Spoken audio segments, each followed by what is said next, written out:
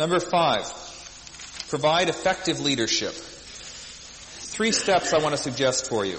Number 1, cultivate God's vision. A vision of what God is calling the congregation to be and to do in the years to come. That is one of the primary roles of leadership.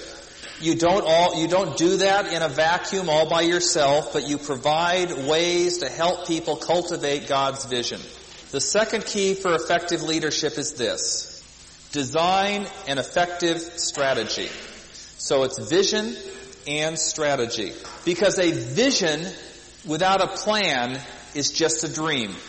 But a vision with a plan can become reality. See, there's often a gap that exists between the vision of what could be, which is up here, and the current reality that's here. Imagine, if you would, between the vision and the reality, there's a rubber band that is stretched between my hand. How many can imagine that rubber band that has tension now between these two hands? How many can see that? Now, there's 2 ways to resolve that tension. What's one way? The vision collapses to the current reality.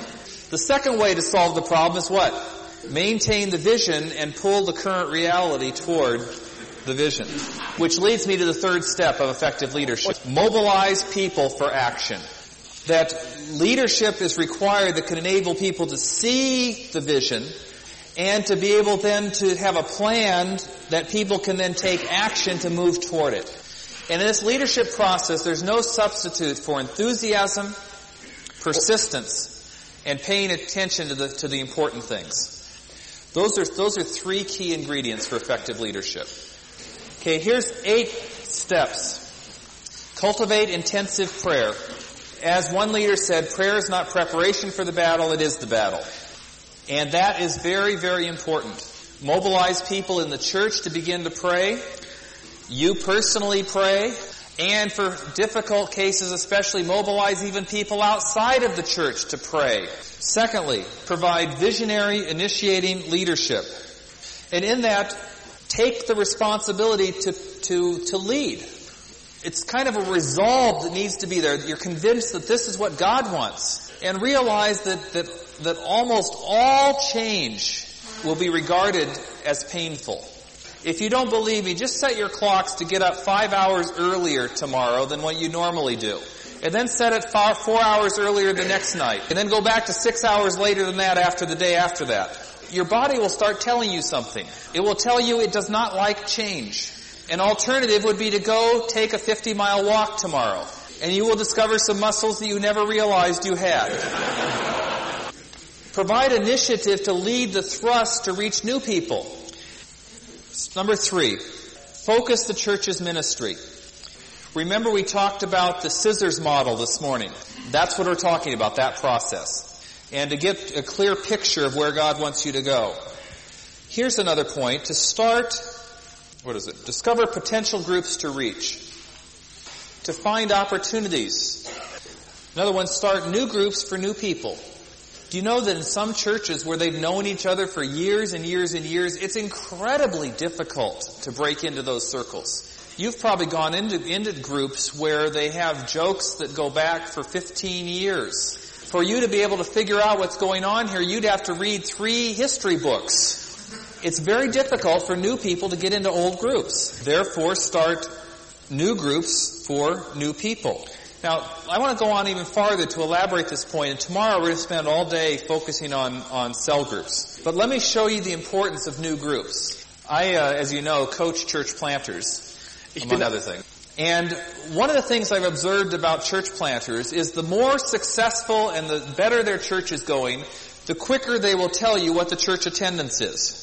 And the worse it's going from their perspective, the longer the time will be before they tell you what the church attendance is. And I had one guy that I was working with that his church got off to a really, really good start. I mean, they had something like 140 people to come to their first service. Now, the guy had everybody that he ever knew come. Relatives he hadn't seen in 20 years, he got them to show up. So it's not quite as impressive as it seemed. But they were very excited. After a few months, I met with him.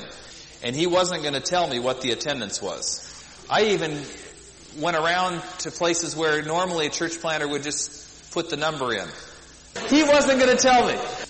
And so I decided to do something. I asked him, how many groups do you have outside of your Sunday morning service? And he said, we have 2 Bible studies. And I thought for a minute, kind of that pause to get his attention more fully. And I had my thoughtful pose. So your church attendance is about 40 right now, huh? His chin goes, oh, how did you know? I said, every church will reduce themselves down to the size where they can care for the people. You need between 6 to 8 groups for every 100 people. The number of groups you have can at absolute most support a church of 40. And it would be more likely that you're going to go down to 30 than it's going to be that you grow to 50. And so therefore you need to increase the number of groups so that the care of people can be better, so the church can have the capacity to win more. Okay, let me draw you a little diagram for that. It's been too long since I've drawn a picture for you. But I'm better at this one because this one is more of a mathematical one. I majored in chemistry, so I know how to draw a line. Here you are now. And you want to go, and sometimes you say the straightest distance between 2 points is a straight line. So here you want the number of people you're going to reach to go up. So you want your worship attendance to go up. And so you say, well, what we need to do is we need to focus on that. I would suggest to you it doesn't work that way. Sometimes the straightest distance between 2 points is to go from A to C, and if you get C, you will get B as a byproduct. And this is true for churches that want to break the 100 barrier. What is C?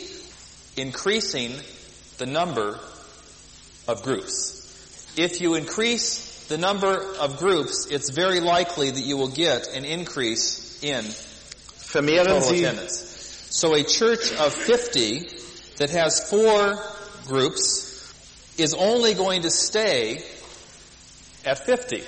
If they want to grow to be 100, how many groups will be needed? 8 groups. If you take a church of 100 that has 8 groups and you reduce them to 6 groups, is the church more likely to grow to 125 or is it more likely to go down to 75? Yeah, it'll go down. There's a direct correlation to the number of groups and what the attendance of the people will be. Because you realize that you could say many, many things about a church, but one of the purposes of the church is to care for people. And you can only care for people in direct proportion to the number of caring units that you have.